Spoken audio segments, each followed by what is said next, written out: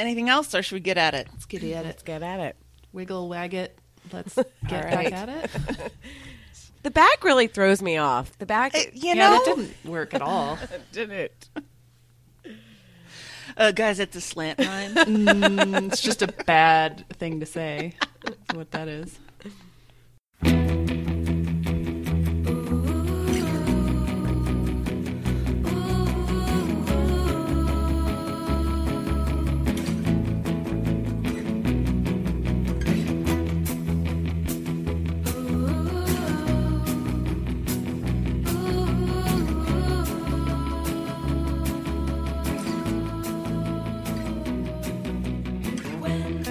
Welcome aboard the Little Red Bandwagon, the podcast about a podcast that's too beautiful to live.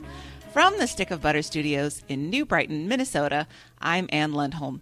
Happy March to all of you. It's meteorological spring, although my house is currently covered in 3 feet of ice and snow, so that's great. Today we have a fresh recap of last week's TBTL, and joining me for this Boot the Boys episode from Middle Aged Mama Studios in Austin, Texas, it's the one, the only Hillary Livingston Butler. Good morning, Hillary. Good morning. I was about to complain about the weather because it's like 45 and sort of rainy, but which is really shitty for here. I know it's March. Why is it? But I don't even know what. I thought you were going to say 3 inches. And I was like, oh, that sucks. 3 feet? What does that mean? It's awesome. And from Money Pit Studios in Detroit, Michigan, it's Meredith, the MVH Van Harn. Good morning, Meredith. Oh, ain't that the truth? Good morning, Ann. Have you written a check for anything this week? About $650 on just random electrical work. Mm-hmm. Yeah. Oh, man. Yeah. Sometimes. I don't even know why. I don't know why. I don't know what he did. You always fail to remember that after you pay the big check on the down payment or whatever at closing, that's just the start of the cost. Oh, and it never, ever ends, does it? Nope. Nope. Never. I'm glad that I own a house, but sometimes I just yearn for the days of renting where you're like, somebody come fix something. I don't want to pay for it.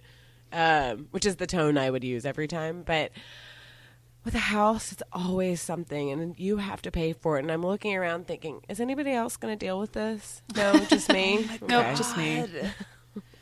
Yes. Well, I came home from San Francisco. I went for my birthday one year, and so I can't. It's like 9:30 p.m. on a Sunday night after I've spent the weekend in San Francisco, and I walked in the door and I heard dripping in the living room, and I was like, no, no, I don't want to. This is why you have to have a partner. I don't care if it's a husband or a boyfriend, if it's a man or a woman, you just need somebody else who has an equal priority as you do for taking care of this stuff. Yes. Everybody else can be sympathetic and say, I'm glad that, all right, I'm so sorry that sucks for you, but nobody else has to deal with it. Mm-hmm. It's so true. And actually, you need to find somebody who, I'm the freaker-outer of the family for things like this. Anything that happens with the house, I'm like, what? No, it's so expensive. And Dave was like, you need to calm down. It's going to be okay. We'll figure it out. It's going to be okay. Anything. I'm like, ah. So, yeah, you have to find somebody who's the opposite of you temperamentally. I haven't really freaked out about anything as much terrible stuff as has happened. I kind of am just like, well, this is why I saved a bunch of money, you know? This is what it's for. I've got it. It's okay. If I didn't have the money, that would be a totally different story. I would be crying in the corner right now. But, you know, I'm okay. And, you know, the house isn't going to burn down. That gives me some peace of mind. So it's worth it. And I rented for a long time, and I hated hiding my cats because I always had more cats than I was allowed to. So there's the fact that I can accumulate as many as I want now is pretty priceless to me. Oh, God. Well, you know. This is just the beginning. Soon you'll have enough to do one of those cat shows. Yes. Is that called Hoarders? if somebody has to go in and clean it out and there's a flat cat underneath a pizza box, that's hoarders for sure. I'm not there yet. Cat, but I don't see that happening for you. No, cats in the freezer. Good Lord. All right, let's move on from this talk that's starting to get a little disturbing. Today is the dawning of a new era on the LRB. We got rid of the guys. It's only ladies from now on. Yep. Finally. No, that's not true. We love the guys, even if it does seem like Mike is sometimes doing a completely different podcast than the rest of us. As always, we're going to take care of some LRB business, but then we're going to try out a new and kind of different style of recap, which I think we'll figure out as we go. And then we'll go back to the familiar by doing some housekeeping, and we'll let you know how you can get involved with the show. So let's do a little bit of business. We released a Final Friday show this week, and it was... I mean, I'm not sure what happened. It was just out of control. I'm sad that I was asleep for that. I really wish I'd been. It was so fun to listen to, though. You know, this is from my beloved, but Dave did say that he had to close his office door because he was laughing so hard at the grandma from North Carolina. I've talked about that before. How annoying it is when people are just like, I don't know. Like, why are you even? Shut up, grandma. Oh, it's so good. It's so good. Yes, it was fun. So if you haven't listened to it, we went through and looked at a bunch of your Amazon purchases. There were a lot of fun things. Meredith, one of the things that we talked about, I don't know if confess would be the right word. Own up. Yeah. You let us know that one of the things that we talked about was yours. Yeah, it was the cycling hat. The rainbow cycling hat. And I chose it because it really is the best design if you're cycling. It fits under your helmet and it blocks the sun without blocking your vision. But they look extremely dorky. But I liked the design of that one. I liked the colors on it. It's white and has a rainbow stripe along the top. Mm-hmm. So yeah, that's my confession. I was just very confused because they used so many activities when describing what you used it for. Yeah, but you could put it under a motorcycle helmet then, right? You could, I guess. I probably wouldn't. But that's just search engine optimization, right? They're just trying to game the system. Sure. And they said it was for men, so don't tell anyone that I bought it. Manhead. That's me. So if you haven't had a chance to listen to that, or maybe you don't normally listen to the Friday shows because you're only here for the TBTL talk, I recommend that you go back and listen to it because I did think that it was pretty fun. We had a good time. It was really fun. Let's move on to talking about this new format that we're trying out. We've had discussions going back for quite a while now about how best to make the show fun for you guys and for us, frankly. And it's kind of a slog to be taking notes on days, and I think our shows have been really long lately. Mm-hmm. I just, I think Bobby said when we're recording and we're just like finishing up Tuesday and you're watching the time bar on Audacity like roll across the hour mark and you start to feel a little panicky. Yes. Yeah. Like, it's not our intent to have a 2+ hour show every time. And I think that the way that we've been taking these detailed notes makes us kind of nitpick too much and go to point by point. So we were looking for a way to kind of make the TBTL listening easier and more enjoyable and kind of keep the recaps more focused, maybe. And so we came up with this new idea. I'm going to give credit where credit is due. It was the brainchild of one Phyllis Edna Fletcher.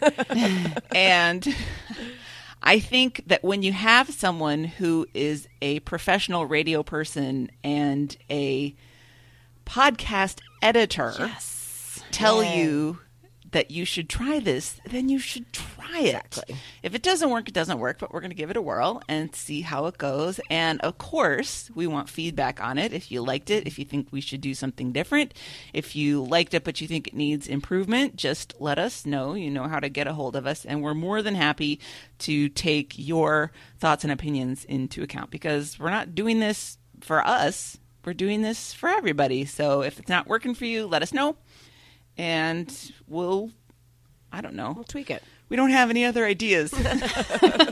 We need you. We do. Help us, please.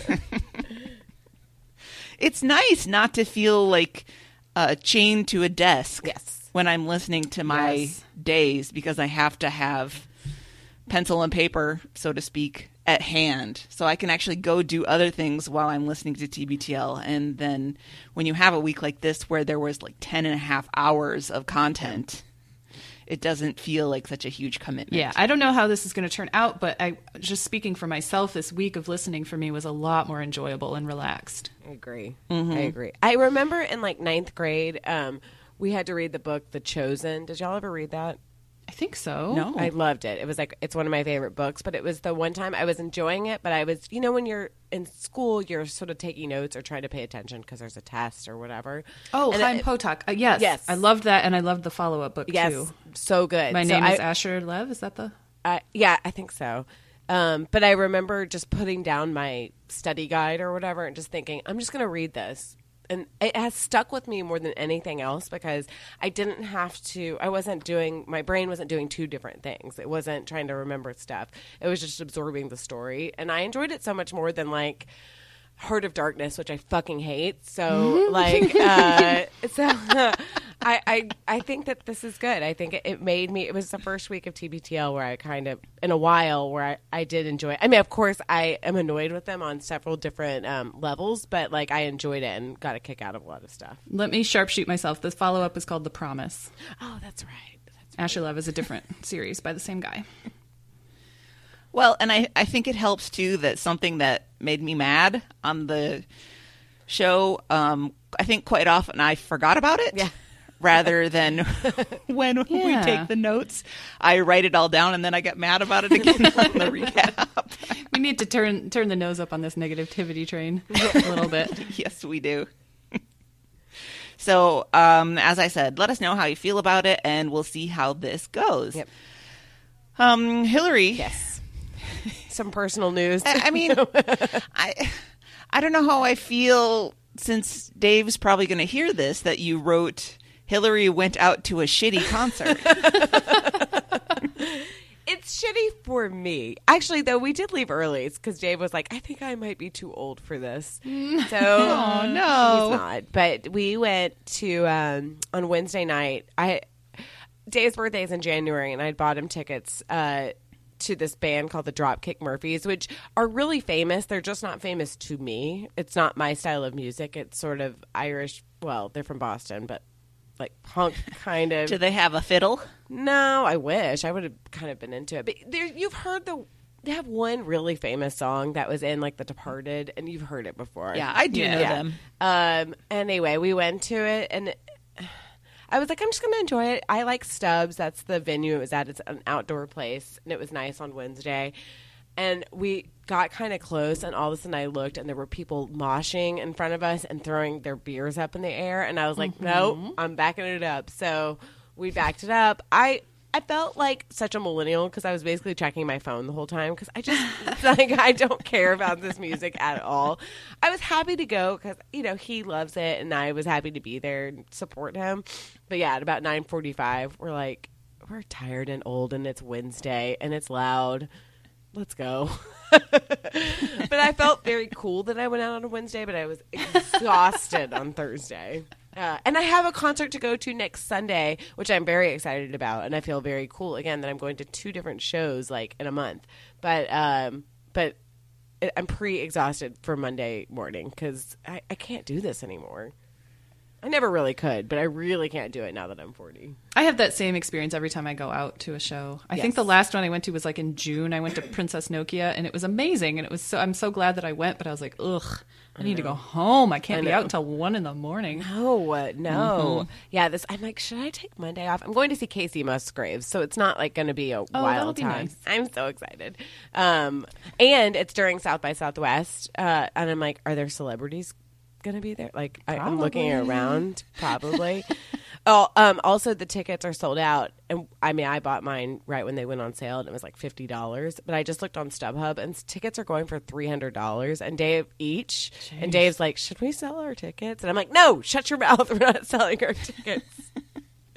I went to goddamn Dropkick Murphys. You're going to Casey Musgraves with me. This is a marriage. That's a good give and take. Yeah. Yes. Anyway, that's well, you'll have to let us know exactly how exhausted you are. Meredith, you had some family time yesterday. I did. It was Count Victor's birthday a few days ago. So he turned 10, and I had to do I don't know why this sticks in my head, but when I turned 10, both of my dad's sisters were like, welcome to the double digits. You'll be here for a while. And I was like, well, I'm an aunt now. I have to do that. So I had to go and say that stupid thing to him. And I got him a hand-controlled drone. That was a big hit. I'm sure. Super cool. We all had a really fun time with that. And my mom asked me to come a little early so that she could, because Olivia was dropped off. My mom was watching Olivia, and she also had to make a huge meal for a bunch of people. So she's like, can you come over and watch the baby? And I was like, let's see. Yes. So please. I went over a little early and got to hang out with her, feed her a bottle. She is 2 months old. Corrected, actually 4 months old, but developmentally, a 2-month-old because she was so premature. But she's doing great. She still has a bit of a cleft palate, but so she can't fully take a bottle the same way that a normal baby would. Like, she has a special bottle, but she can still drink. I fed her a couple bottles, and it's really cute because diaper changing time is like her favorite. She's super happy when she's getting her diaper changed. We all like to be clean. Yeah. And she's just all smiles. Like, she's starting to smile intentionally and laugh a little bit. And she's kind of in that stage where if you smile big at her, she'll smile back, which is really, really fun. And just the fact that she loves having her diaper changed is like, wow, kid, this is great. Reportedly, she's not as thrilled about bath time, but I didn't have to do that. So it was really fun. My nephew hates having his diaper changed. My brother's like, I don't know what we're going to do with this kid. Like, he just screams the whole time. Yeah, that's what she does during baths. But, diaper time is still light, which makes, everything about her is difficult right now. She's real fussy, and, she's a preemie, and sure, it's a little scary medically, but she's doing great. But still, like, she's fussy and sometimes hard to figure out what she needs and what's wrong. So just the fact that diaper changing is the one easy thing is really nice. They're just constantly, they're going through like 100 diapers a day. Yeah, can we just change her again? I would just nurse kids if they were upset about something. I'm like, I don't think you're hungry, but I don't care. Yeah, like, and she can't nurse because of her cleft. She has to take the bottle. Poor so baby. I know. But it was great to see everybody. Victor's doing awesome. He got a huge Nerf gun from my parents. To terrorize. It has like the ram. I don't know what they're called. It's like the sash of Nerf bullets that goes across your body. Oh, like a bandolier? Is that what they're called? To hold his Nerf, what are they called? Darts. So he had a great time with that. Has he tied anyone at the train tracks yet? Not yet. Not yet. Well, he's young. He's young. All right. Throw your phones. We didn't have a lot of throw your phones, and the one that I put in general, we're not super general, but I think we can address them now. Yeah. These are two from Ellen that were right in a row with each other. The first one, Ellen says, Luke, get rid of the scale. Throw it out. Please. Yeah. It's just bad for your mental health. He knows that he should. Like, he has kind of come right up to saying it controls my thoughts or my mood. Mm-hmm. But it's like he just can't do it. And I do the same thing that Nora does. Like when I go to the doctor, I'm like, don't tell me how much I weigh. I don't want to know. I do that too. Because if it's a number I personally deem too high, it will wreck me for a week. And if it's low or where I want it to be, it can like makes me too happy, and it's not neither way is healthy, because it's like it doesn't matter, it doesn't matter, and it just controls my thoughts too much, and I hate it, and I know I'm healthy enough, like I'm not gonna die of obesity. It's fine. I don't need to. I like the way my clothes fit. If I feel like that's okay, then I'm like, all right, this is that's what it is, and a scale just doesn't really do anything positive. I have a scale in my bathroom, but I haven't used it in ages because Bear for some reason loves it. Like he likes to bat his toys underneath it, and then I'll walk into the bathroom and it'll be halfway across the floor because he's dragged it around the bathroom. So I assume that its calibration is so off that it's not going to be accurate ever again. So he could just have it. Yeah.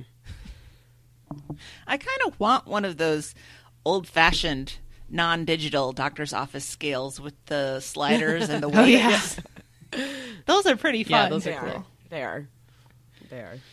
Yeah, I understand that fixation for Luke too. I went years and years and years where I weighed myself every day, and then on Saturday morning I actually wrote it down and charted it so that I could see how things were going. And through much therapy, my therapist encouraged me just to stop weighing myself, and I took a very deep breath about 3 years ago and haven't stepped on the scale since, and have gained, 60 pounds, something like that. So I'm not getting back on now. Like, no way.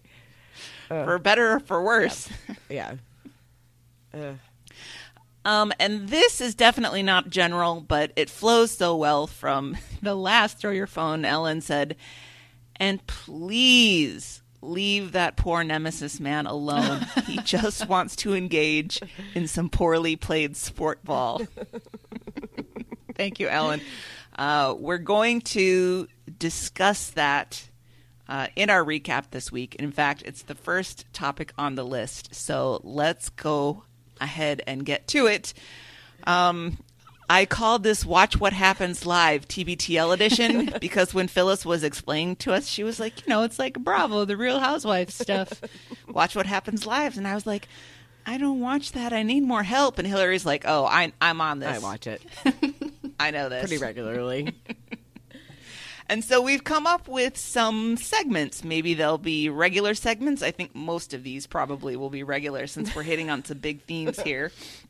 But the first one we're calling This Week in Beefs as the Ball Turns. And this is Luke's continuing fixation on this guy that he thinks hates him at his pickup basketball game. And his continuing belief that this person thinks about him just as much as he thinks about him. Yes. Wait, that was now, I get what you mean, though. Isn't this like extreme narcissism, thinking Yes. that other people are as obsessed with you as you are with you, when in fact they're probably just obsessed with themselves? Yep. Right. Well, Hillary, you were saying that in the chat. You said, I guarantee that this guy doesn't think as much about Luke as Luke believes he does. And Mike said, I disagree with you, Hillary. So maybe there's a sport ball component to this that none of us recognizes. I guess perhaps, and I've never, played in a pickup game. My guess is that this guy probably thinks that Luke does talk too much and is annoying, and that's about it. Like, I don't think he goes home and thinks, I need to get high because this guy annoys me so much. What a crazy thing to think. I mean, Luke said it. If somebody, it's 6 a.m. or however early it is, and if some guy is talking a lot, I would think, God, this guy's so fucking annoying. Shut up. Yes. But I wouldn't carry it on for the rest of the day. Like, I think it would just be when I was in that situation. And Luke carries it on throughout the rest of the week. Yeah, unless, like I said before, unless these adult men are more dramatic than 13-year-old girls, possible. Which maybe they are. I don't know why he would be thinking about him. I think that's weird. Right. And how competitive is this pickup league anyway? It doesn't seem to be, since Luke has said it's people in their 40s, middle-aged, daddish types who are out there at 6 a.m. Doing their thing. I guess if it was some sort of really competitive situation and they were more evenly matched, maybe I could see. But if this guy really is as bad as Luke says he is, then he's not coming in thinking he's going to beat anybody. He just wants, how did Ellen put it? He just wants to engage in some poorly played sport ball. He just wants to get his heart, they just are having fun and having some exercise. Why get so analytical about it? I don't know. Yeah, I don't know. They're not going to join, summer Well, they can league. join a competitive league if they want to be like that. Exactly. And there's a reason they're not. I think of it as I like to go to group exercise classes because I need other people to kind of challenge me. Otherwise, I get sort of lazy about it. Mm-hmm. I feel like this is the male version of that. It's I kind of want to play basketball. You can't really shoot on your own. Let's get a team together and do some pickup. But it's not professional. And Luke's always trying to make himself be the best one, and he doesn't need to be. Well, he considers himself a basketball star. That's very clear from having listened to the show for many years. Yes. So he's probably offended on some level that everyone isn't taking this as seriously. He goes to great lengths to say that he's not that good. And, he talks about he's only a starter for going to Jesus Creek. In any other situation, he probably wouldn't be a starter. Or he's been very insistent in saying, I'm not the best. I'm not the worst. But he's really trying to be the best. Mm-hmm. Yeah. I think... I do this too, where I'm I'm just not that good of it at something, all the while hoping that I really am the best at something. It's true. It's like those small kind of ways that you think you can shine, and I guess that this is his small way that he thinks he can athletically shine. Mm-hmm. And I don't know, when he was talking about how mouthy he is on the court. And he was like, I just realized it's because Seattle has a different style of basketball communication than Bellingham. I'm like, what? That's how he learned when he was a kid. What a strange thing.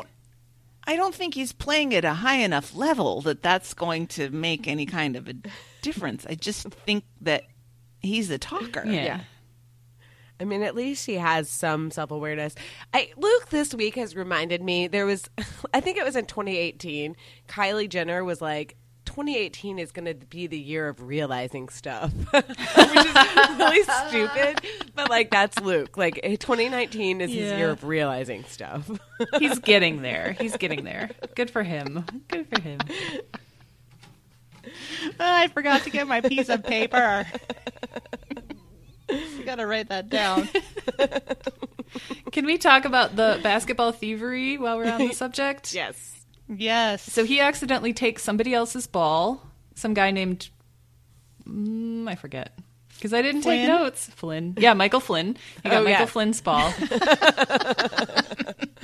And that actually turned out surprisingly well. And I think he handled that nicely. He texted the guy, right? And he's going to leave it I was so nervous. I know, me too. Very stressed. And he's going to do the right thing and just leave it at the desk and remove himself basically from the situation, which is, I think, the right thing to do. But I thought it was strange how blasé he was about his missing ball. He didn't want to replace it because it's too expensive, but he doesn't seem to... Well, maybe he does care. He just wasn't vocalizing it. I don't know, but he just didn't seem too concerned about replacing his own ball. Mm-hmm. Well, here we got a good throw your phone from Catherine on this. She says, when Andrew asks about the whereabouts of Luke's basketball, and Luke says he doesn't know why somebody would have taken a ball with his name on it. It's so weird how Luke interprets his basketball games as demonstrating how self-actualized he is, but his retelling just shows how in-self-actualized he is. Yeah, he took somebody else's ball with their name on it. I know. And Luke said that his ball just had his initials on it. It just said LB. And the ball that he took had someone's name written and a phone number. Yeah. He still took it. Well, and then there was this sort of like Rube Goldberg like process of things happening after that, like that Luke inadvertently caused. Like they had to play basketball with the alarms going. That would have made me insane. And I was like kind of mad at Luke for that, even though it's not really his fault. But, God. He just is somewhat careless about, I guess this is my ball, even though it explicitly says that it's not my ball. Well, I read the show description on that day, and it said Luke inadvertently sets off a chain of events through his basketball theft. And I was like, oh, God. What if it was the basketball nemesis's ball? What if there was a fight? What if the things happened? And then we got to it, and he's like, oh, yeah, they just set off the emergency alarm because they were looking for the ball. I was like, oh, thank God. I can't take this drama. All right, so more to come. I know. I think so, because it seems like a pretty, constant in his life, this basketball game, unless he starts traveling more. That's true. Well, I don't know. I can't tell if he's losing interest in it or not, or it's causing him so much stress that he'll just find another pickup game. But this seems to fit his schedule and his ability level so much. I don't know if he found a different one that it would be any better. I think he would make it into something regardless. Yeah. Yeah, that's true. That's true.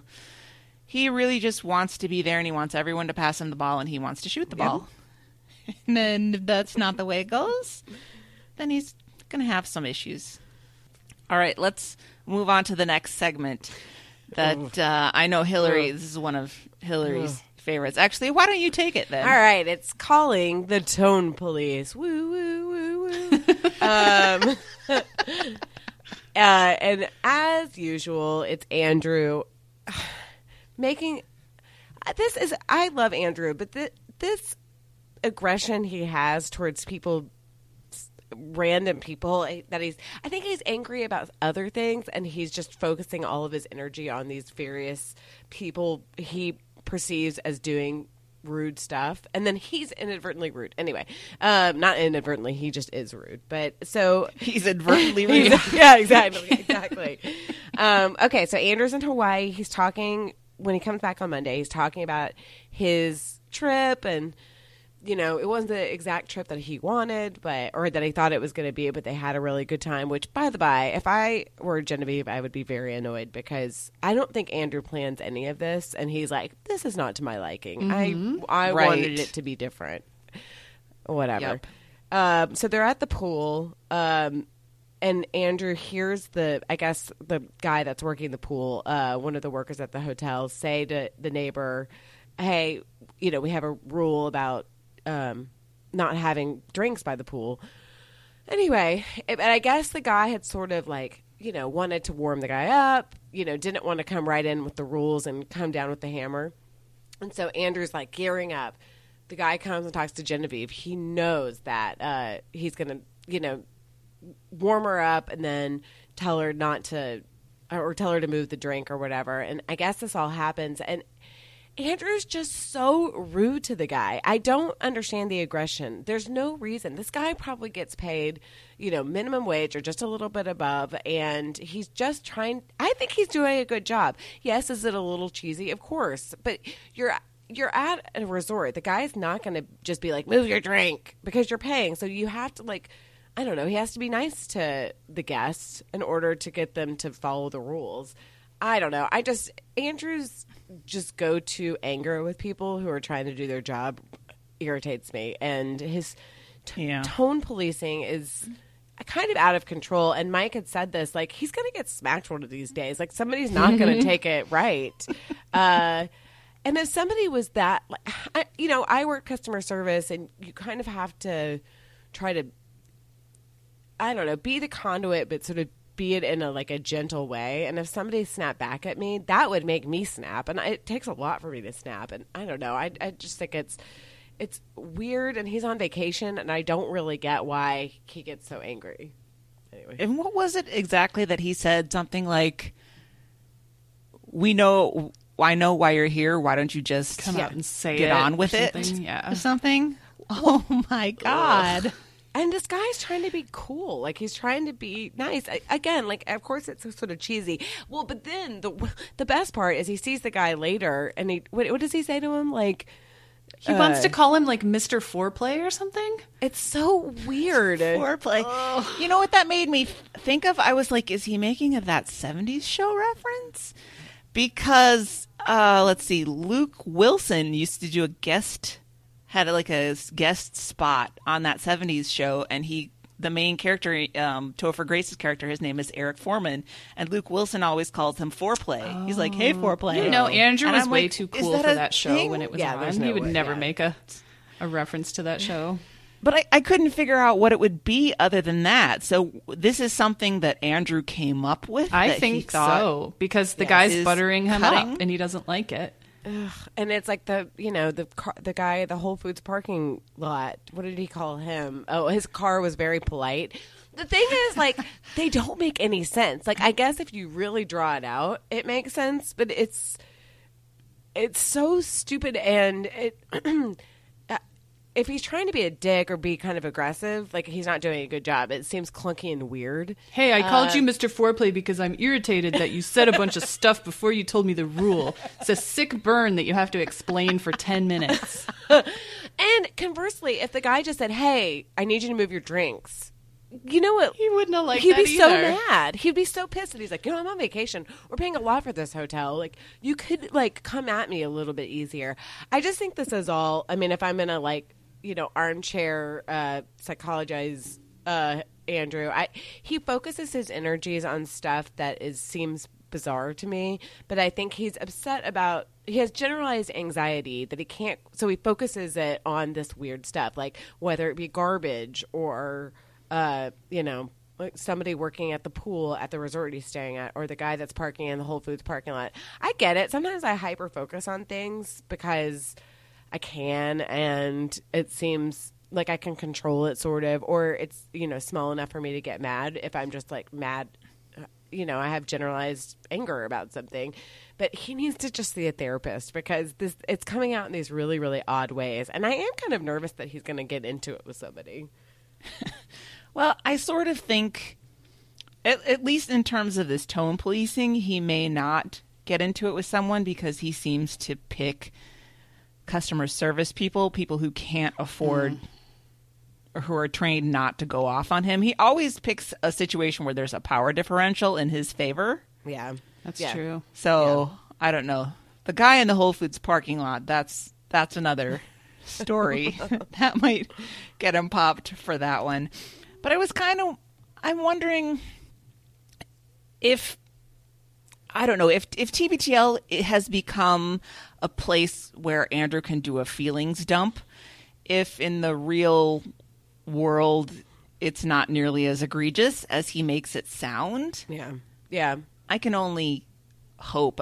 The only places I've ever interacted with Andrew are in fan events, so obviously he would be gracious and nice and all of that stuff there. But I mean, I get the feeling that that's how he acts in his everyday life. I just think there's that, like, pressure cooker of resentment and anger below the surface. Yeah. And I think he just lets it out on TBTL, maybe. Yeah. No, and you're probably right that it just is, it's a safe space for him to because I think he is nice 99% of the time. Yeah. And then it's just these, like, pop out weird times. I do hate it that it's customer service people generally that he gets. Yep. Because they're not getting paid anything. You are, as much as you feel like a dork and that you were bullied, it just, at the end of the day, you're in the power position, and he needs to understand that sometimes. And that poor guy is probably just doing what he was told to do, Of course. Right. Oh, let's do the throw your phones. Oh, yes. We got a couple on this that were good. Coltlian said, I guess it was Andrew's turn for entitled etiquette. The guy working the pool has a job to do. Let him do his job without needlessly getting snippy with him. Just say, okay, and move your damn cup. Yeah. Preach. Yep. And then Kalina said, Jen needs to explain spilling the milk to Andrew. How dare that resort worker who probably gets yelled at every day be overly nice in an attempt to not get yelled at? The nerve. And then Kalina says, P.S. at 1.5 speed, that Ja Rule Ashanti song sounds exactly like Mario music. Meredith? Yep. Is that correct? That's very correct. I can't listen to the show anymore on normal speed. They sound drunk and slow. Meredith, at first, when you told me that, you were like, I listened at 1.5, and I did it, and I thought, this is crazy making. Like, this is insane. I can't handle it. But I kind of kept at it, and now I keep checking. Am I listening at normal speed? And it's like, nope, you're listening at 1.5. I'm just like, my ears have grown accustomed to it. You adjust to it, yeah. Yep. Mm-hmm. Yeah, it does make the music sound crazy. If it's something I want to listen to or I know it's going to be on for a long time, I will turn it down to 1. Yeah. I don't know how Ja Rule ever got to be a superstar. Yeah, me neither. I guess his voice is different and interesting. Yes. You're always like, that's Ja Rule. Definitely Ja Rule. Yeah. All right, so back to this Andrew's unfortunate incident. I don't know. I hope he has 99 wonderful interactions every week and just one bad one, and the one bad one is the one that he spends 45 minutes talking I guess about on TBTL. it's not entertaining to tell a story about a interaction with a service person that went perfectly smoothly, right? Yes. Like that's not worth mentioning. Mm-hmm. And they do it 5 times a week, so it's like you have to mine your personal life for whatever baby interaction you have that is, negative, slightly contentious. If I was Genevieve, this would be a deal breaker for me. It would be so hard. I mean, I don't necessarily know if it would be a relationship deal breaker, but I would be out of there. I would be out of that pool and gone if he started talking to somebody that 100%. way. 100%. And also, we discussed this, that Genevieve needs a traveling partner. I actually think she does have some, because she definitely goes on like camping trips or whatever with girlfriends or friends or whatever. But he doesn't like to relax on vacation. He wants to relax in his bedroom or his office playing on his new iPad or whatever. Yeah, he doesn't like beach vacations, and that seems to be what she wants to do. So there has to be some sort of compromise. Yeah, exactly. Because then he's just going to act like a baby the whole time. I was pondering, what kind of vacation do we think Andrew would like if we're stipulating that this is when you go somewhere? So not a beach vacation. Do you think he would like, I don't know, going to Prague and like bumming around the city and seeing Prague? The first thing that popped into my head was like London in the fall. Like it's rainy and drizzly and cool and he can stay inside. But then you can just stay at home and do that in Seattle. He really wants to relax on vacations. I think working really stresses him out, even for TBTL, which is, seemingly low key, but he does most of the work. I think he really wants to relax. That's why I would think a beach vacation, because it's pretty relaxing, but that does not relax him. So yeah, it would have to be, I don't know, like going to Aspen or something and staying in a cabin, but like not skiing. And just he wouldn't deal well with being around skiers. I'm sure of it. Yeah, the bros. Nope. All right, I've got it. Okay. Florida. Deserted hotel, pool, book, alcohol. Yes. Perfect for an 85-year-old. I think that's exactly it. I think that's it. He needs to go just to a very elderly kind of place, but it's not expected to be adventurous. An abandoned water park.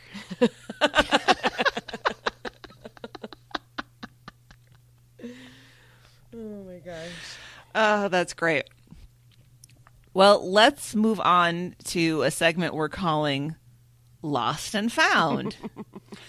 And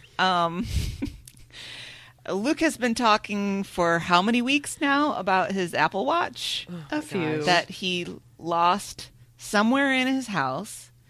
And he was standing firm that he wasn't going to just go and buy a new one, because we know, guys, that he's really not a stuff kind of buyer. No, definitely. He just really he's not much into collecting stuff. So even though he really wanted another one, he said, no, I'm not going to do it. But he told us last week when he was in Joshua Tree, he felt that he really needed to have an Apple Watch so that he could track his hiking and his distances. Doesn't the iPhone do that? You don't have to have the watch tracks your heart rate, and it gives you a bunch of positive feedback. And I think that's probably what it is, because when you have I've had one since they came out, and you do sort of feel like if your watch didn't track it, it didn't happen, and he wants the credit for it. Yes. Right. And you get a lot more metrics when you've got the watch.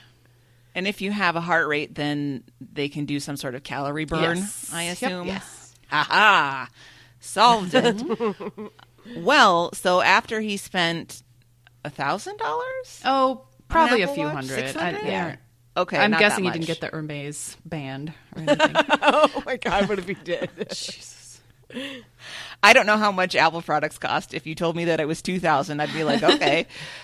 So after he got the brand new, spent the some hundreds of dollars on the Apple Watch, he found the old Apple Watch in the couch cushions at home. Is he one of my children? Like I don't know an adult that loses things in the couch besides change.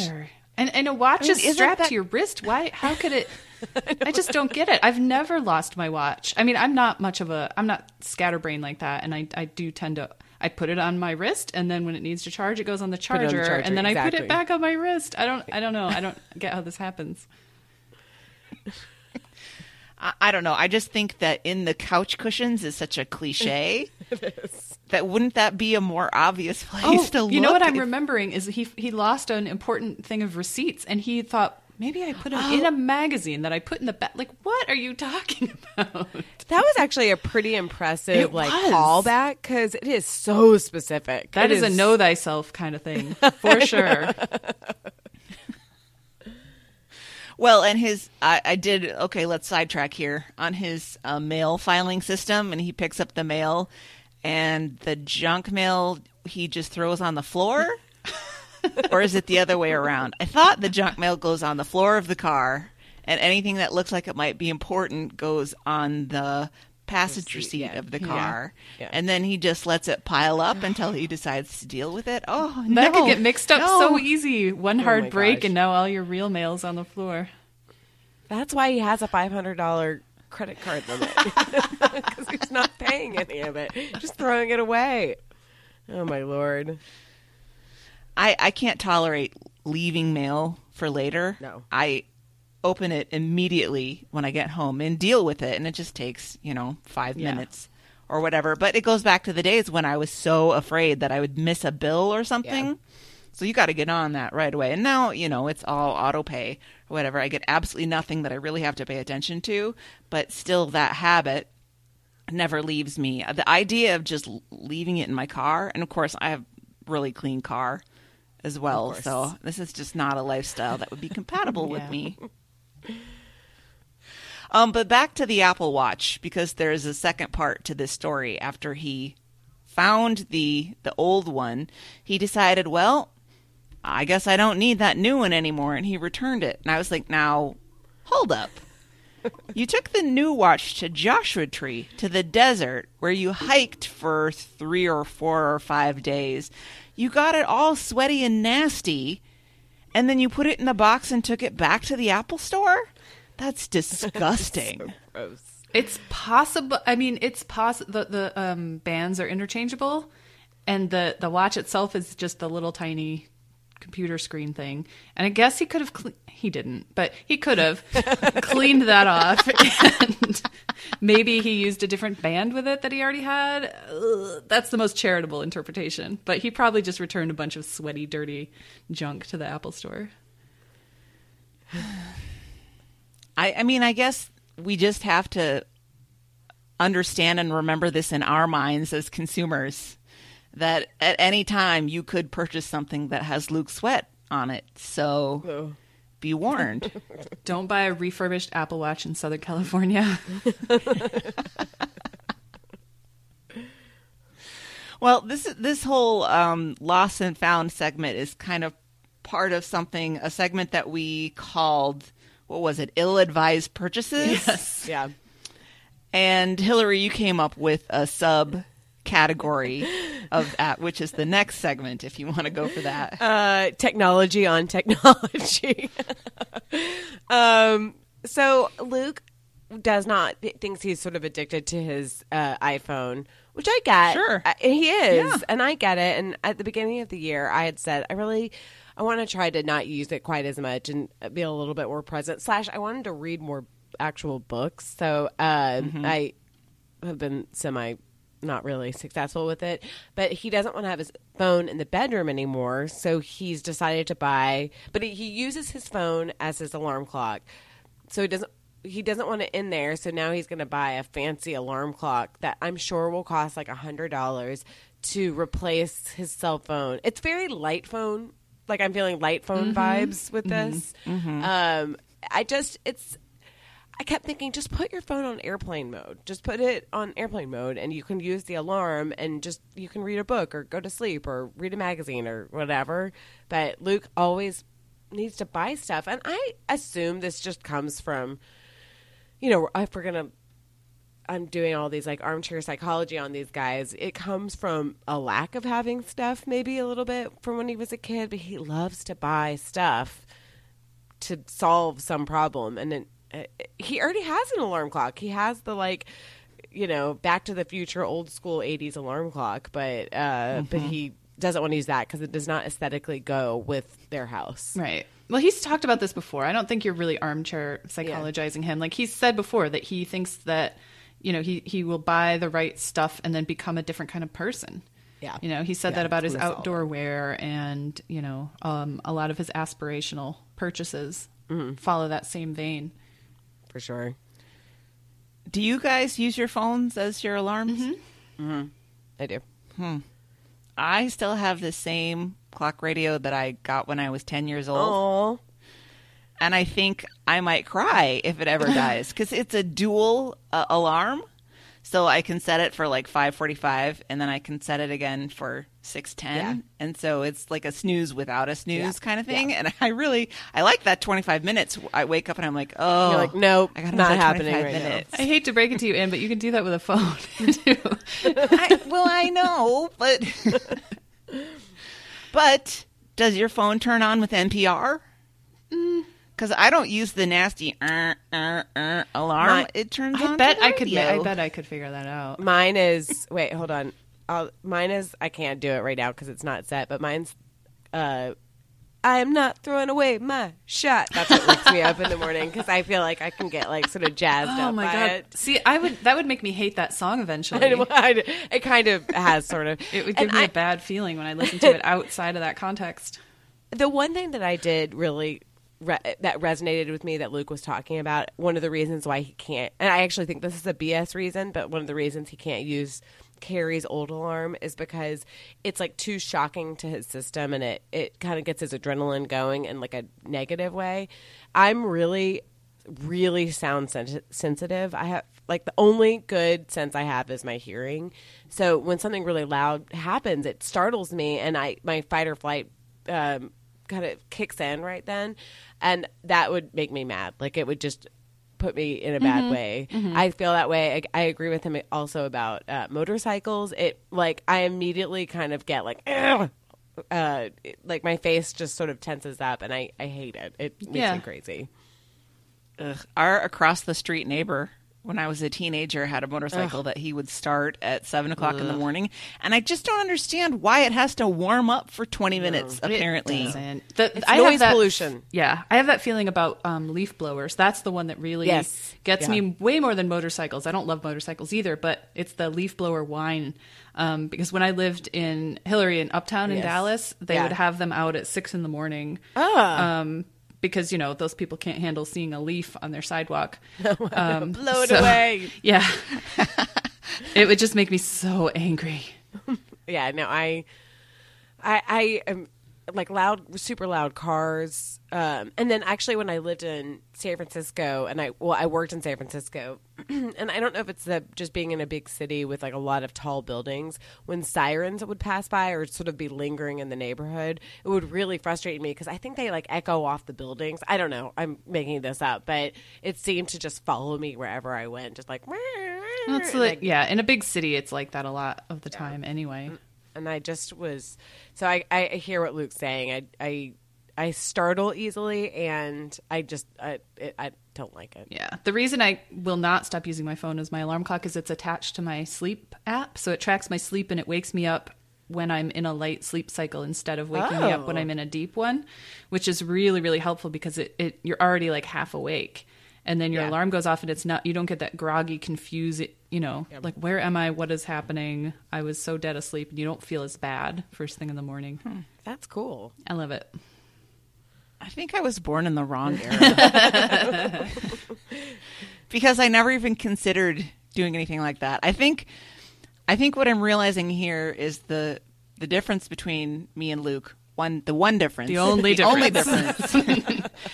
is that he wants to buy things to solve his problems, and I'm like, it's fine. Yeah. It's good enough. I'll just keep using the same alarm clock that I've had since 1987. It's not broken, so what do I think need that's a great attitude. For? If it's not broke, don't fix it. But I could be getting benefits like you do, Meredith, on tracking my sleep and getting better sleep, although I sleep like a zombie.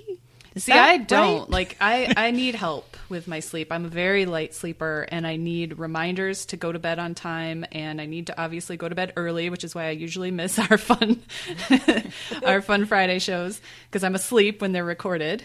And I don't sleep very well. I don't sleep through the night. I wake up really early without being able to go back to sleep. So any like sleep hygiene stuff that I can do is actually really helpful, and tracking it helps me know if what I'm doing is helping or hurting.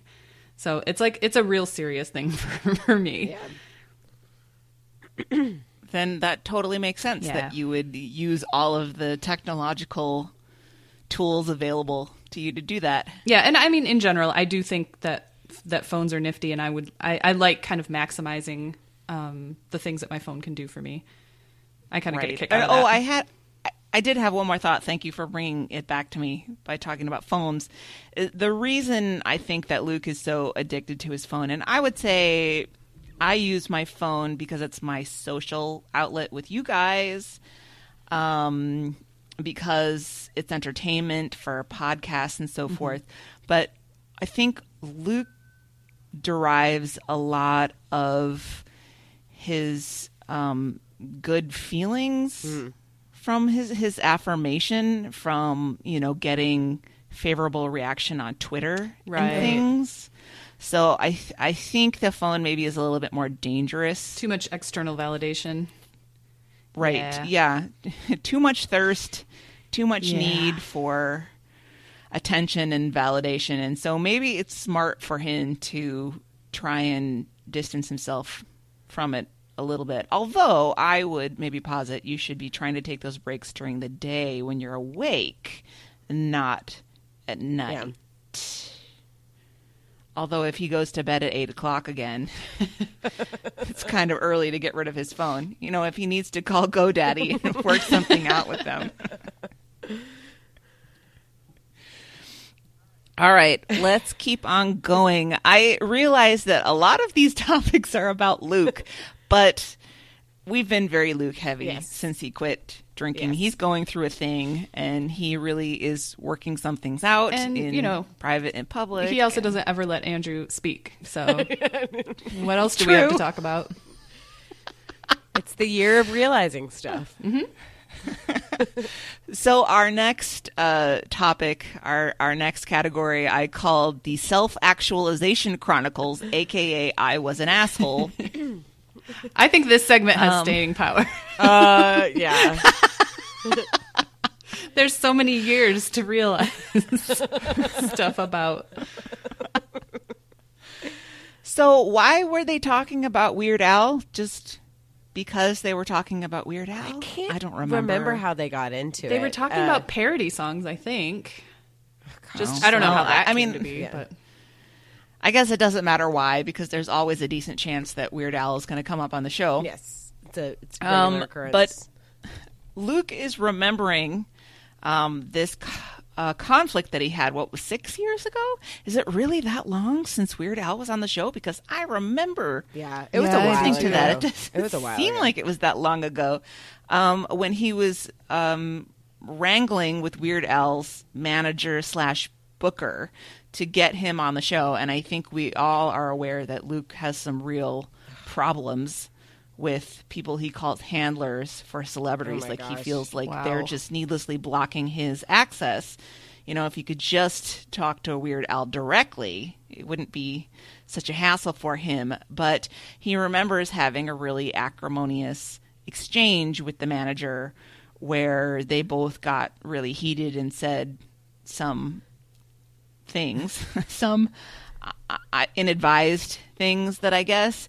And in the course of talking about this, he actually digs up the old email thread, and he has a realization that the manager guy was being pretty reasonable the entire time, and that Luke was the one who was flying off the handle and escalating the situation. Now, how did this go? It was he got the contact information from Bean, right? Yeah.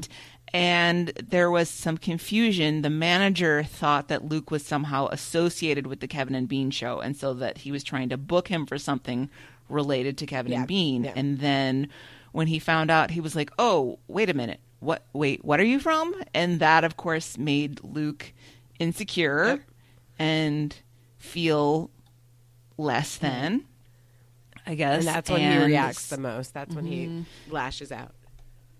Yep. And went off the handle about this. And as he rereads it, he realized the manager was just like, oh, hey, everybody, let's just step back and take a breath here and start again. This manager is probably like, this fucking guy from Seattle, some random radio show in Seattle. Are you kidding me? He's probably interiorly, I'd be thinking that, like, fuck off. But he handled it really well. Yeah. And something gets into Luke's brain, and whether we had some talk of maybe he's working his AA steps here somewhat half-consciously, maybe. Yeah. Luke insists on right then writing an email to this guy saying, oh, hey, I was thinking back to this, and I realized that I was the asshole. I mean, he didn't say it that way, but he was like, that I was kind of inappropriate and that you really handled this like a pro. So thanks for that. All I can think of is if this was such a negative experience, if I was the manager and I got an email from Luke Burbank, I'd be like, fuck that guy. Oh no, this guy again. Can I read the throw your phone that we got from Ellen? Yes. On this topic, because she really sums it up. She says, I so enjoyed listening to the process of Luke discovering that he was the asshole in the Weird Al exchange. He started the story so confident that it was a story about two hotheads escalating. Then you could hear his voice changing as he read and started to realize that he basically escalated by himself. He tried to recover it by saying the email is weirdly formatted. It was such a fun real-time process of being inside Luke's head. I also thought when I saw the program description, wait, is Luke in AA? So I'm glad they addressed that. I've gotten a few of those emails from people apologizing for things that happened 20 years ago that I don't remember. It's a very AA thing to do. It's very making amends. Yeah, it is. That's just, I mean, what Ellen said in the last line there, that's just more evidence that other people do not attach the same importance to every interaction that you do. I mean, I am happy that he's having an awareness of his aggression is unfounded a lot of times. Yeah. And this is what I always say about Luke. Sometimes he can be so wildly self-aware. Like, I don't think a lot of people have that. Maybe it's because he talks about himself 5 days a week. So you're just constantly working things out. But I am impressed that he can see that. I just hope it continues and maybe, he can self-correct a little bit. Yeah, this is actually a really, I didn't see the connection at first, but this is a good lead-in to the next bullet point on the Self-Actualization Chronicles, where he talked about going to interview Wolfgang Puck at the Oscars. I was like, Luke knows you can't count it as being at the Oscars if you're there 5 days before it happens, right? Hey, he's an Emmy Award winner. He belongs at the Oscars. He's at the Kodak Theater or whatever it was, but he's not at the Oscars. But he talked about how as soon as he got there and he saw all the other, I guess we put journalists in quotes, maybe, tryhards, how completely stoked they were to be in the perimeter of the Oscar zone, that he immediately sort of felt like he had to act like this ain't no big thing. Yeah. Like, I'm too cool for this Oscar stuff. I don't care that much. And the reason, which I thought was a good insight, was because it made him feel really small. Yeah. And that's the same thing as with Weird Al's manager. It's all of a sudden when he said, "Oh, you're not with Kevin and Bean." Yeah, Luke his hackles felt less went up. than. Yeah. It's kind of sad because it's not abnormal or crazy at all to get excited when you're around a bunch of celebrities. I mean, that's pretty cool, and like that's a very common experience. I'm sure most of us would feel like, "Whoa, this is crazy." I mean, I am like Luke in that I think I don't want to look like I'm freaking out. Like, you're a person, I'm a person. Let's just be people together. Just because you're, I don't know who would you see at the Oscars, Lady Gaga. Just because you're Lady Gaga, that doesn't mean you're a better person than I am. So I try to kind of smooth down any excitement. But, I mean, I'm not less of a person than Lady Gaga I don't think that's it. So. It's that she's famous and you see her on all these different, kind of giant stages, and she's larger than life, and she's very talented and impressive. I don't know if it's like a better or worse than thing. I think it's just like, whoa, this person's, I see them all over and now they're right in front of me. This is like a very, very, very small version of that. But last week I was at the Austin Zoo, and when I walked in, I noticed that Griffin McElroy and his wife and his son were also there, like buying their tickets right when I was there. And it wasn't like I was like, he's better than I am, but it was more like I've listened to his voice so many times on my phone, and it just feels surreal. I don't know. I get this like sort of, I get really excited because I'm kind of a star fucker. So I'm like, and I don't think his wife was there, Hillary. How dare you? I might be more excited to meet Rachel than I would to meet Griffin. I want to meet his baby. He's adorable. I know. I wanted to like say something, but and then I waited too long and it just didn't happen. But I get really excited, but I don't know. I don't ever think they're like better than I am, but definitely there's like a little bit more shine on them just because they're famous. But I don't know. It's more just like an exciting anecdote to my life than like making me feel better or less than. All right. Well, thus ends the portion of the show where we weirdly nerd out about Griffin McElroy and his family. I was excited that you saw him. I was like, I know, oh my God. it was very exciting. I was too. I was like, we went on. There was a train that went around that goes around the zoo. It's a really small zoo. It is like it takes like an hour to get through. And I kept hoping he was going to be on the train. I could like do the great job horn thing, but I didn't. Meredith, I should have. I was going to say something. I know. Okay. I don't know if I would have. I usually freeze in those situations too. Just like, See, I usually don't. That's the thing. Like when I worked at Toomey in LA and there were so many celebrities that would come in. Now, if they were a really big celebrity, I probably wouldn't say anything because it's like everybody knows who Angelina Jolie is. Like I don't want to be like, I saw you in, whatever. Everybody did. Yeah, I know. But like, what's her face? She was in Dances with Wolves. I'm not remembering her name right now, in a couple of TV shows, but she was also in this movie called Sneakers that I loved. And I was like, I loved you in Sneakers because I had to pick the like B thing that she was in. She was like, oh my gosh, thank you so much. So I usually will kind of say something. I don't know why I got very starstruck with Griffin McElroy. Aww. But I do think that you have to not be a complete dork. No. Because we had one time when I was a teenager and my dad used to travel a lot and we would go to the airport to pick him up. Now, this is before 9/11. So you could go all the way to the gate without a ticket. And we were waiting for his plane to come in from Chicago. And my dad happened to be on the same plane as legendary Minnesota Twins player Kirby Puckett. Oh, yeah. And for people who aren't baseball fans, that doesn't mean anything. But Kirby Puckett's probably the most famous Twins player ever and just an institution in Minnesota, and everybody knew Kirby. He's unfortunately passed. But so we're waiting for my dad to come off, and Kirby, being in first class, came out early, and my mom, who doesn't give a shit about baseball, goes, Kirby Puckett! It's Kirby Puckett! It was like the Beatles were there.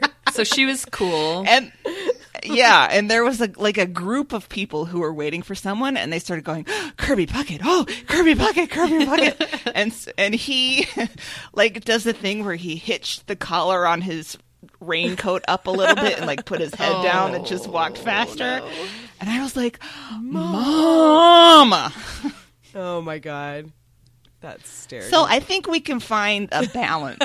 Yeah. Not aloof, but maybe not screaming. Right. Let's get into one more topic on the Self-Actualization Chronicles. I thought this was interesting, and they started talking about politics a little bit. Again, I think as we're going to start saying a lot from now on, I don't know how they got into this, but they started talking about the reports that presidential candidate and Minnesota Senator Amy Klobuchar has a reputation for being very hard on her staff, possibly abusive. She has a really high staff turnover rate. I didn't know this at all. I mean, I'm not paying attention. But the Pod Save America guys who worked in the Obama administration and in Washington for like 10 years, they were like, yeah, she totally had that reputation. It was an open secret that she would scream and humiliate her staff and stuff.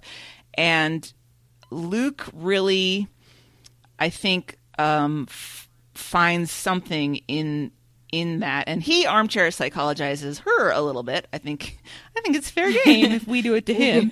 But he talks about the feeling of when you're the face of something and something embarrassing happens, like when he was on Livewire and they had to sit on the dumb bouncy chairs. He just was really humiliated by how stupid he looked and how difficult it was for the guests. And that was when he went back at intermission and said, it's me or the fucking chairs, right? And how he really relates to the descriptions of what she's doing, because it seems like the embarrassment is so acute. She is reflecting that onto her staff and taking it onto them, which, I don't know, it makes me feel kind of sorry for the Livewire people and other people that, I mean, reading between the lines, it seems like he probably gets out of line with them sometime. Yeah, he seems like a bit of a diva when it comes to Livewire. Yeah, he kind of does. But what this is making him think about is that he describes it as needing to be a heat shield. He needs to absorb the embarrassment or the anger or whatever and not lash out at all the people around him, even if it is their fault or something.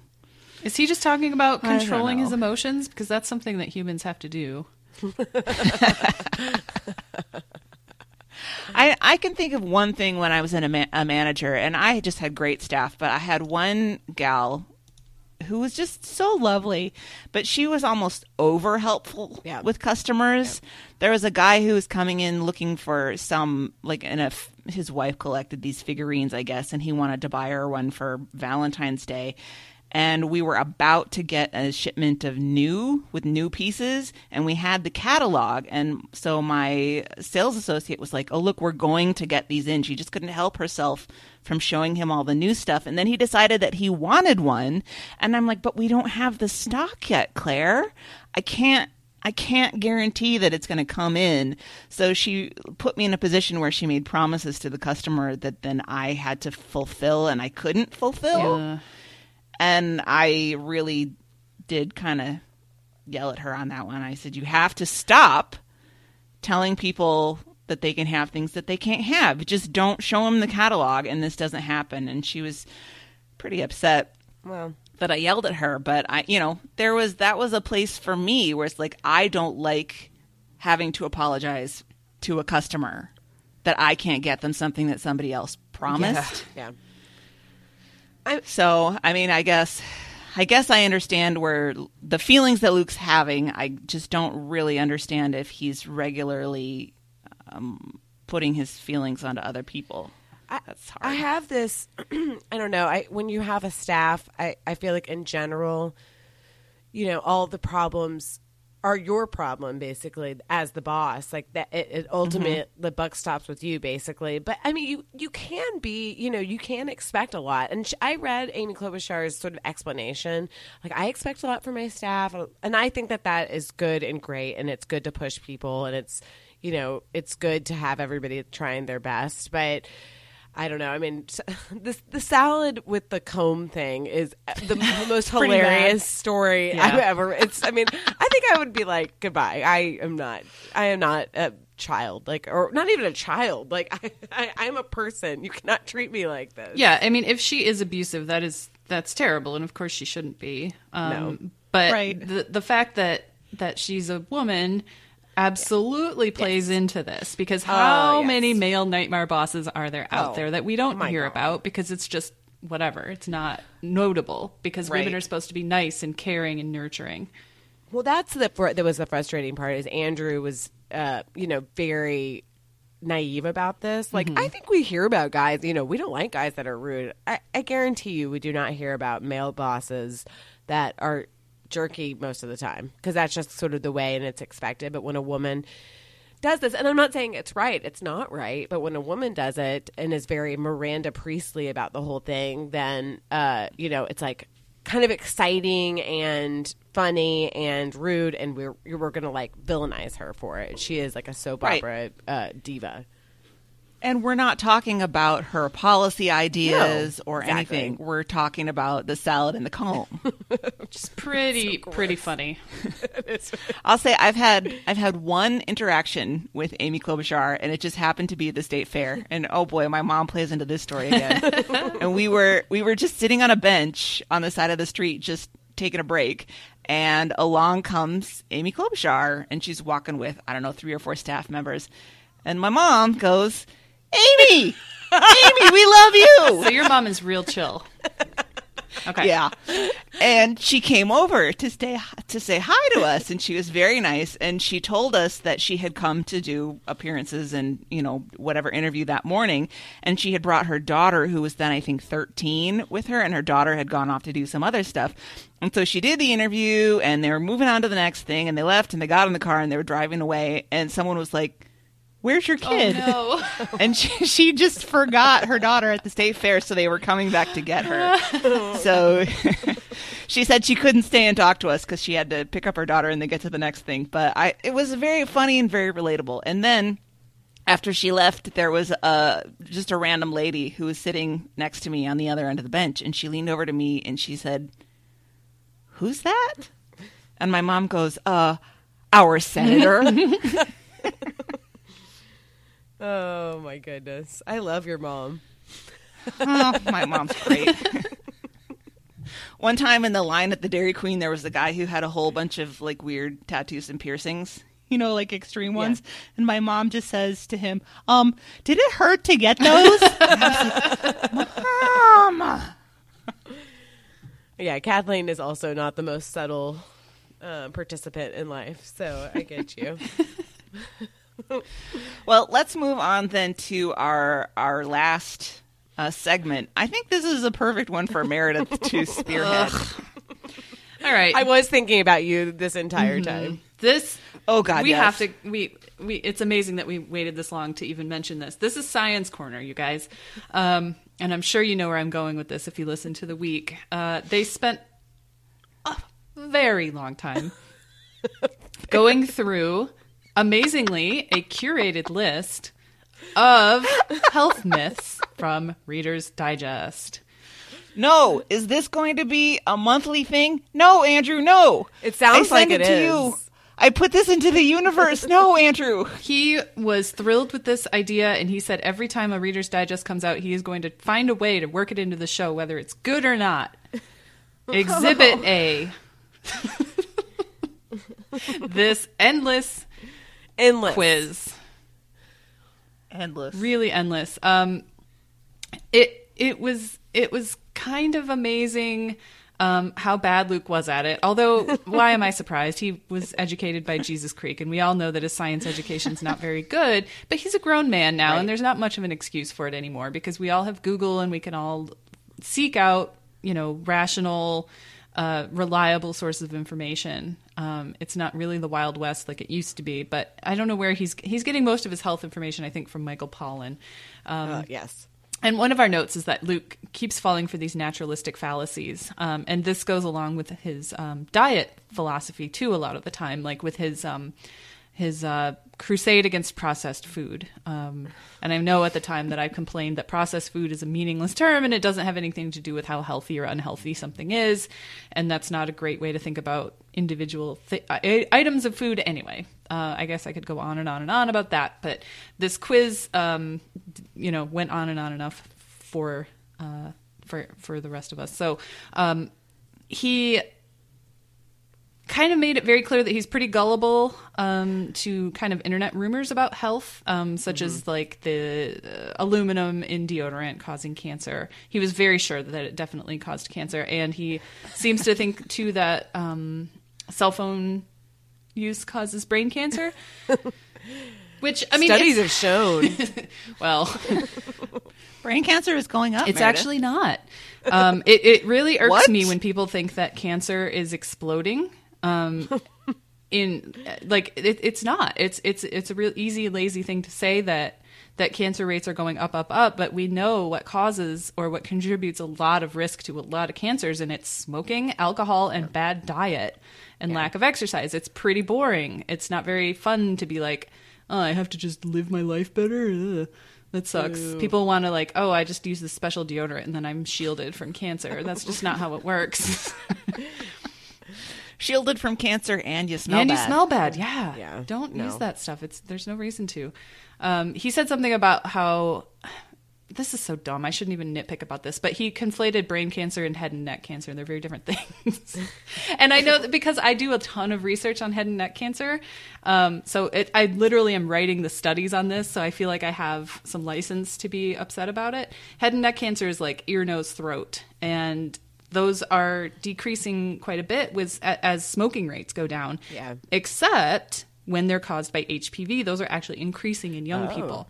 So this is your PSA to get your children their Gardasil vaccines because it really kind of protects them from. Just kidding. Yeah, I mean, we do show all the time that it causes promiscuity, but yes, Bridget, keep your legs. JK. You can prevent cancer, so why not? You know. Yeah. Well, I feel this way. I mean, this is like Luke triggered this in me. I listened to a podcast that I do really like, and I think it's enjoyable, called Forever 35. I love it. But yes. They definitely go down very concerned about natural stuff all the time, and I find it somewhat unfounded. I'm obviously not a scientist, but I keep thinking, why? It seems sort of weird to me. And I get wanting to have cruelty-free stuff. That's great, and I think it's a really interesting subject, but some of the quote-unquote natural things, it just seems sort of odd and arbitrary to me. It is very arbitrary. Botulism is natural. That doesn't mean that it's great. Well, unless you inject it into your face and then you look great. Listen, sometimes it works. Hey, I'm not anti-botulism treatments. It's just it's natural and it can be very dangerous. Yes. Cheetahs are natural.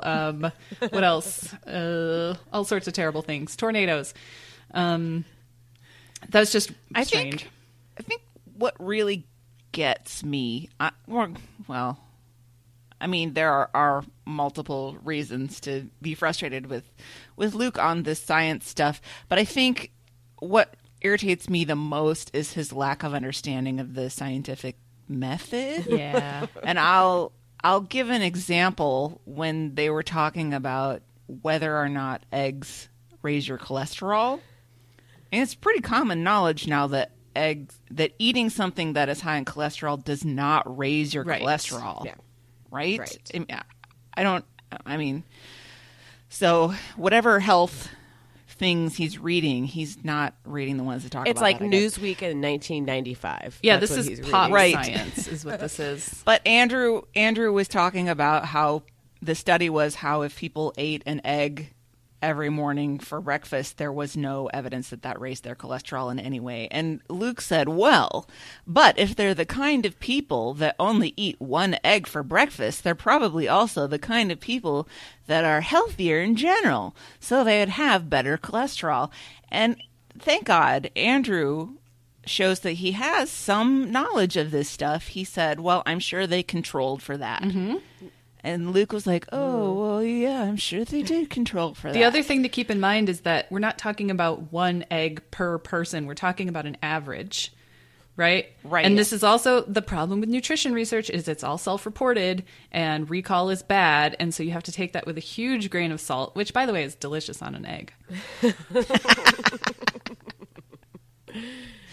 But it seems to me like he doesn't quite, I mean, there's a whole branch of study that's, experimental design and stuff, although this was a study and not an experiment, but, same difference, where they obviously are going to factor control for all that other stuff. Other lifestyle factors. If it's a study there was a study of 400,000 people, they're going to take all that into account. Yep, definitely. We got a good throw your phone from listener Sam, who says, I was going to write to complain about Luke's taking his big dog energy out on a cancer charity, but I've now listened to what feels like 3,000 pages of Reader's Digest material, and I have lost the will to live. This is my favorite part. Spoiler, it is a myth that it's possible to use a subscription to a painfully dull periodical designed for doctors' waiting rooms to generate podcast content. Oh, you can generate the content. Yeah. But the quality is questionable. Oh, my goodness. I really did go on for so long. I mean, again, I listened at 1.5, and I kept looking down, and it seemed like it was stuck at 25 minutes forever. I was like, there's 25 minutes left. I've been listening to this all day. Yeah.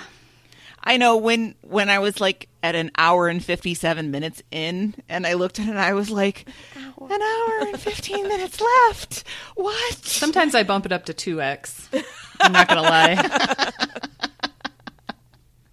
We got a couple from Amy, who's a nurse, and she wanted to clarify. So barbers weren't doctors, but they were surgeons. Doctors felt it was beneath them to do surgery, which is a really interesting point. And I think, Hillary, you and I both listen to Sawbones, right? That's another McElroy product. Yeah. And you made I do too. So you do too. So Hillary put the comment in our Slack channel. Are we listening to a less informed Sawbones? It really did feel that way. Yeah. Andrew, I know, because he has some nuggets that he picked up, and they're talking about blood humors. Yeah, from an SNL sketch from the 70s. So weird. Then deep down the why SNL is funny or not funny rabbit hole. Yeah. All right, so have we covered enough? I think we have. Oh, look at that. We got a good-sized show here. Yeah. I think we did it. I think we covered the hot topics of the week. Yeah.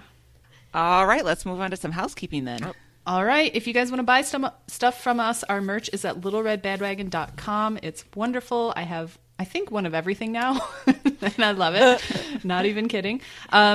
Our archive project is still going on. Contact Christy to get involved with that. If you love listening to the old shows with Jen, which I know a lot of us do, this is a great opportunity to not only do that, but to help us out with the archive. And you can buy stuff from us on Amazon. Buy stuff from Amazon, and it helps us. And it does not cost you a penny, and it creates really, really wonderful content for Friday shows. That's littleredbandwagon.com/Amazon. Just make that your Amazon bookmark, and you don't ever have to think about it again. That's what I do. And check out our sister podcast, Earbuds and Earworms. The next show is about teenage angst songs. That's going to be a deep well. Yes. Oh, man. No kidding. Seriously. Okay, get involved. littleredbandwagon.com is our website. Throwyourphone.com.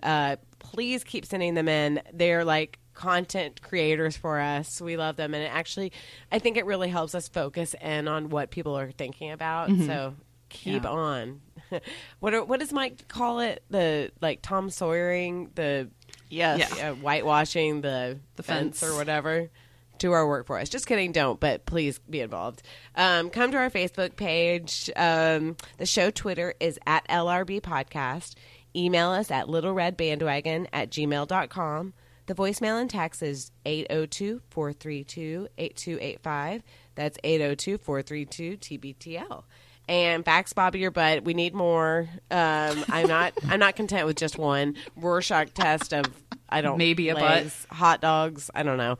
617-354-8513. And with that, Anne, why don't you get us out of here? Until next time, this is The Next Party. We love you, Jen. We really, really do. I love you. Nailed it. Woohoo! Oh, I woke up bare with my clap. Oh, baby. I am not throwing away my shot. I am not throwing away my shot. Hey, yo, I'm just like my country. I'm young, scrappy, and hungry, and I'm not throwing away my shot. I'ma get a scholarship to King's College. I probably shouldn't brag, but dag, I'm amazed and astonished. The problem is a lot of brains, but no polish. I gotta holler just to be heard with every word. I drop knowledge. I'm a diamond in the rough, a shining piece of coal, trying to reach my goal. My power of speech, unimpeachable. Only 19, but my mind is older. These New York City streets get colder. I shoulder every burden, every disadvantage. I've learned to manage. I don't have a gun to brandish. I walk these streets famished. The plan is to fan this spark into a flame. But damn, it's getting dark, so let me spell out the name. I am the ALEXANDER. We are meant to be a colony that runs independently. Meanwhile, Britain keep on us endlessly. Essentially, they tax us relentlessly. Then King George turns around, runs a spending spree. He ain't never gonna set his descendants free. So there will be a revolution in this century. Enter me, he says in parentheses. Don't be shocked when your history book mentions me. I will lay down my life if it sets us free. Eventually, you'll see my ascendancy. And I am not throwing away my shot. I am not throwing away my shot. Hey, yo, I'm just like my country. I'm young, scrappy, and hungry, and I'm not throwing away my shot. I am not throwing away my shot.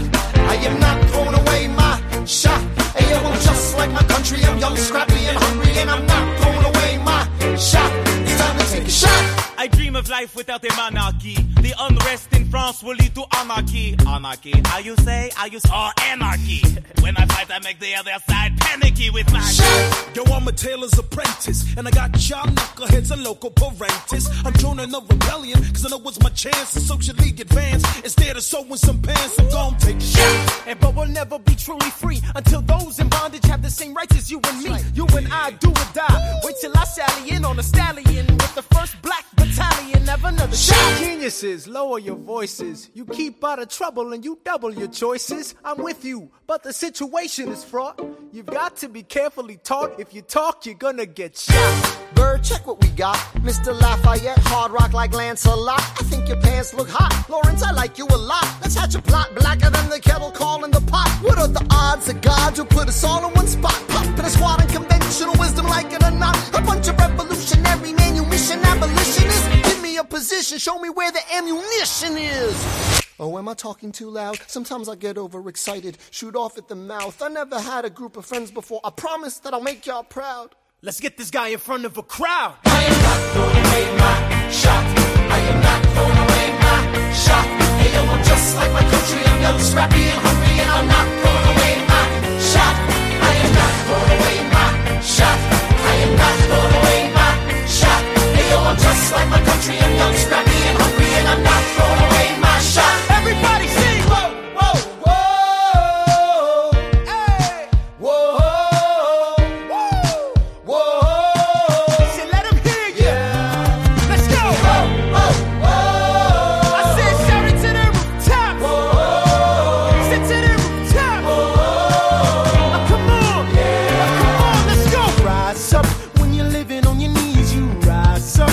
Brother that he's gotta rise up. Tell your sister that she's gotta rise up. When are these colonies gonna rise up? When are these colonies gonna rise up? When are these colonies gonna rise up? When are these colonies gonna rise up? Rise up! I imagine death so much it feels more like a memory. When's it gonna get me? In my sleep, 7 feet ahead of me. If I see it coming, do I run or do I let it be? Is it like a beat without a melody? See, I never thought I'd live past 20. Where I come from, some get half as many.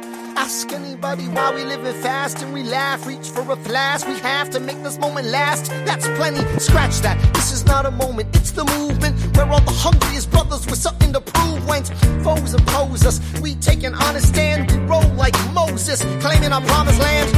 And if we win our independence, is that a guarantee of freedom for our descendants? Or will the blood we shed begin an endless cycle of vengeance and death with no defendants? I know the action in the street is exciting, but Jesus, between all the bleeding and fighting I've been reading and writing, we need to handle our financial situation. Are we a nation of states? What's the state of our nation? I'm past patiently waiting, I'm passionately smashing every expectation, every action's an act of creation. I'm laughing in the face of casualties of sorrow. For the first time I'm thinking past tomorrow. And I am not throwing away my shot. I am not throwing away my shot. Hey yo, I'm just like my country, I'm young, scrappy,